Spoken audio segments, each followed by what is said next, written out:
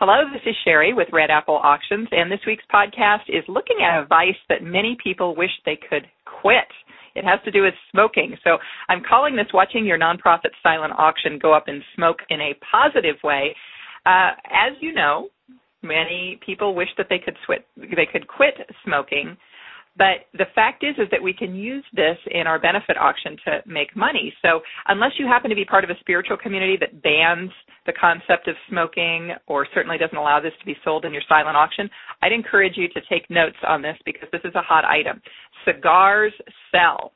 Now, it may be that you don't like smoking, or maybe you like pipes but you don't like cigars, or maybe you like cigarettes but you hate cigar smoke. It doesn't really matter because unless you're the one that is buying every item at your benefit auction, and I know that you're not, then let's check any righteous attitude that maybe you have about this, and let's do what's best for the auction. And what's best for the auction is to procure some of those cigar-themed items, activities that are going to raise cash. So what prompted me to talk about this week, it has to do with the February 2012 issue of Cigar Aficionado. For whatever reason, this landed on my doorstep. My housemate was like, I didn't know you subscribed to this. And I'm like, neither did I. But as magazines sometimes do, it looks like I now have a subscription to this. So I'm flipping through it, looking through it, and one of the feature articles, it talks about the best cigars of the year. Well, why don't you talk to your local cigar shops and see if maybe they would donate a few and you can put together a collection that you could then sell.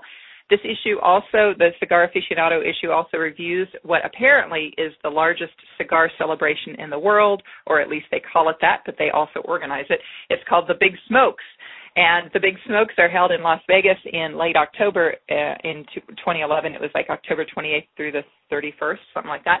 And then they move it to New York City a month later, so in late November they hold it in the Big Apple. Well, it might be worthwhile here to send an email to the organizer, see if you can get 2 complimentary admissions to one of these events, and then build a package around it. And, of course, accoutrements are always strong sellers as well, whether that's a humidor, cigar cutters, a subscription to the Cigar Aficionado magazine. All of those sorts of things are going to sell at your auction. And we see this happen all the time, that we've got really strong sellers of cigar-related paraphernalia in our silent auctions, even our live for that matter. So I encourage you to see what you can procure, and I'm going to tell you, it's going to disappear very quickly from your silent auction table.